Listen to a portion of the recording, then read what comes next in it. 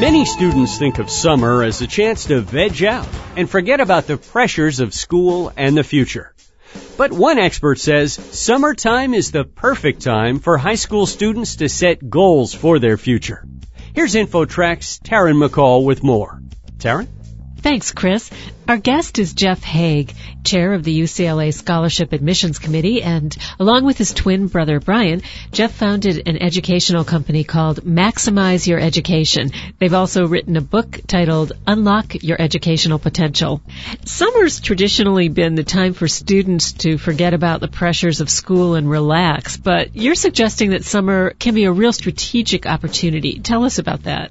Definitely. Well, it just depends what grade level we're talking about. Let's take a high school student, for example, who's trying to get into college.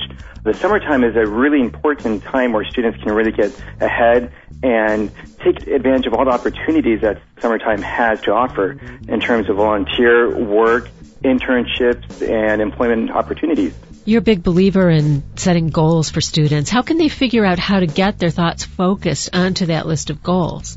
Well, I think it's really important early on that students get clarity on what their long-term goals are, so that way they can line all their short-term goals with that long-term vision. Most students don't have any clue on what long-term goal they would like to achieve. Those students should explore and get out there and just experience different activities, and through that exploration process, they'll get clarity on what they do like and what they don't like. How do you feel about summer coursework for students? Most people figure that kind of activity is intended for kids who are struggling to keep up. Of course, there is that one category of students who are struggling, who may have flunked a class, so they have to take classes to make up or to get ahead. But then there's a whole other category of students who are the really highly selective, competitive students who take classes to enrich their educational experience to get ahead so that they can get college credit, and so that when they're applying to college, they'll look really competitive. And you say working in summer is a good way to boost your academic resume, but would it be better to take a job in the field that the student is planning to go into, or will any job suffice? It really helps if you have that long-term goal. So if the student's goal is to pursue a medical-related field, then they should look into those opportunities that are medically related, whether that be nurse, doctor, physician's assistant, physical therapy, etc. So it's really up to each student and what their long-term goals are. Again, if they don't know what those long-term goals are, then their job is to just explore, try different things out, and through that process, they'll get clarity on what they do want to do.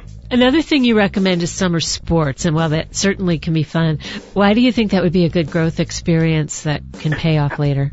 I think summer sports is a great way to get involved, and the research is so compelling to show how exercise and sports leads to higher grades. So the goal is just to get involved outside the classroom, and through exercise, we know that through exercise is one of the key factors that really helps students get better grades and that part of the brain that starts working. So the goal is to get moving, get active. What about summer camps? Summer camps are another great way. There are many different things you're listing, and there's not one or two things that students should or should not do. Summer camps is just another option. And there's so many summer camps available, both locally, it could be within their local community, could be up in the mountains. A lot of my students, I do college counseling, they go internationally these days. They'll go to a different country, and that's an amazing experience. I've had some students go to Africa, they go to Asia.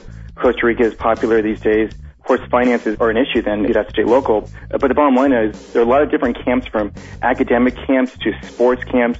You name it, it's there, it's available.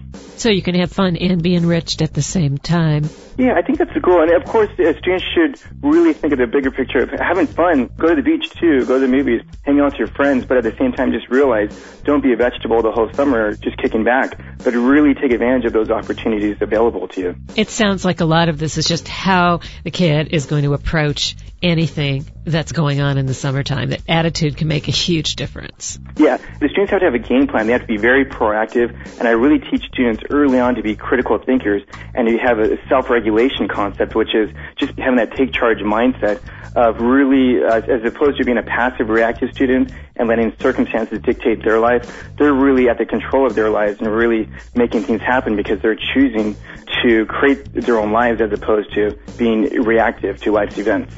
Our guest is Jeff Haig. He is the chair of the UCLA Scholarship Admissions Committee and is author of a book titled Unlock Your Educational Potential. Jeff, is there a website listeners can go to? I do have a website. It's maximizeyoureducation.com. Thank you so much for being with us today on InfoTrak. Thank you. you so much for having me. I'm Taryn McCall for InfoTrak. That'll do it for this edition of InfoTrak.